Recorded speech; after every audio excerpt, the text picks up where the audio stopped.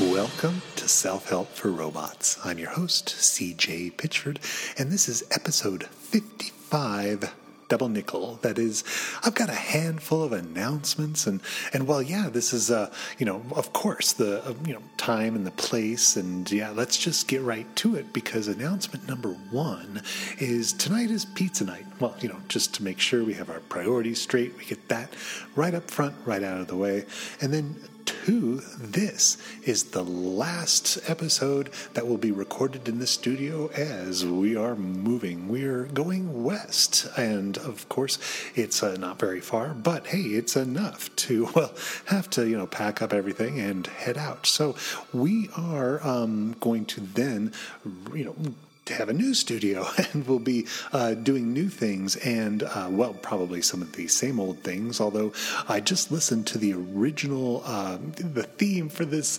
particular podcast, and so, announcement number 3 is that there's going to be, we're going to get back into that old theme, maybe change things up, and so with that in mind, it is something that I did want to, go through some of the things related to robotics, and in particular that just today I actually got to demonstrate a robot that I created.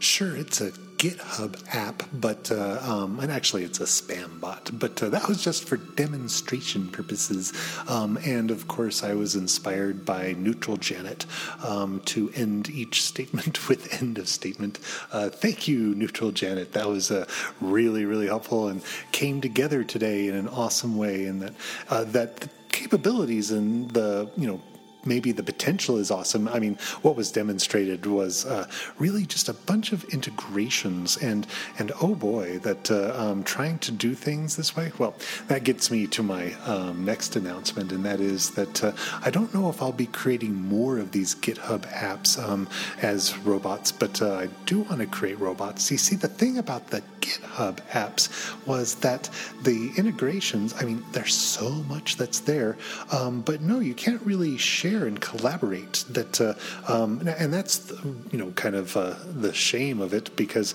the whole idea of this ecosystem was to be able to share. That's what GitHub is about, is that kind of collaboration. However, what the reason for this kind of collaboration came out of too many unique and disparate types of solutions that really reinvented the wheel, and every programmer would do it their way, and so yes, that coming up with a common method or kind of concept behind collaboration, unfortunately it led to the same problem, in that originally that when you tried to collaborate and work with somebody else, it's not going to go easily if you're going to be making substantial changes, and that let's say if you got like 80% of what you needed in this collaboration, the last 20% would be just as expensive in time and in effort as the other. It's like, wait, that 20% requires 80% of the actual time to get things to work. As well, that the nice way about the middle ground would have been that customizations would be something that would be kind of put on top of a core framework.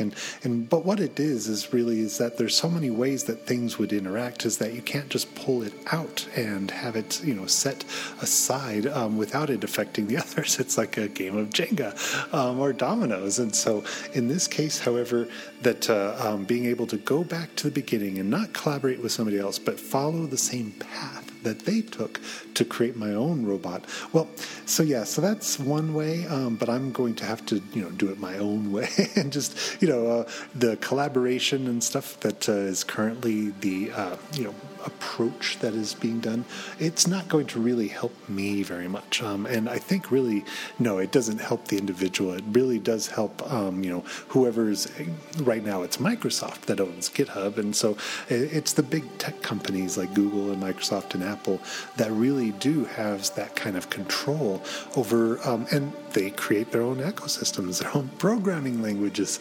So working with Go and Swift, it's like, yes, those are representative of the two tech giants behind them. And so, yes, here we are trying to do something in the middle. And that's what I'm going to have to do, is really look at how to create my own robots and do it my own way. And so, I'll have more reports, which gets back to some of the roots of this particular podcast, as it started with an unboxing of a Raspberry Pi after, of course, defining what consciousness is and how it could be something that can be programmed. And I'm looking back at what I was doing in 2016 and 2017 and pulling it together. So, exciting times ahead with a move, a pizza night, and more robots.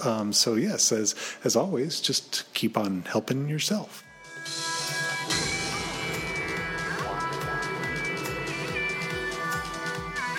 So what you think? Hey, you could leave a review at iTunes or wherever you heard this podcast. Thanks for listening.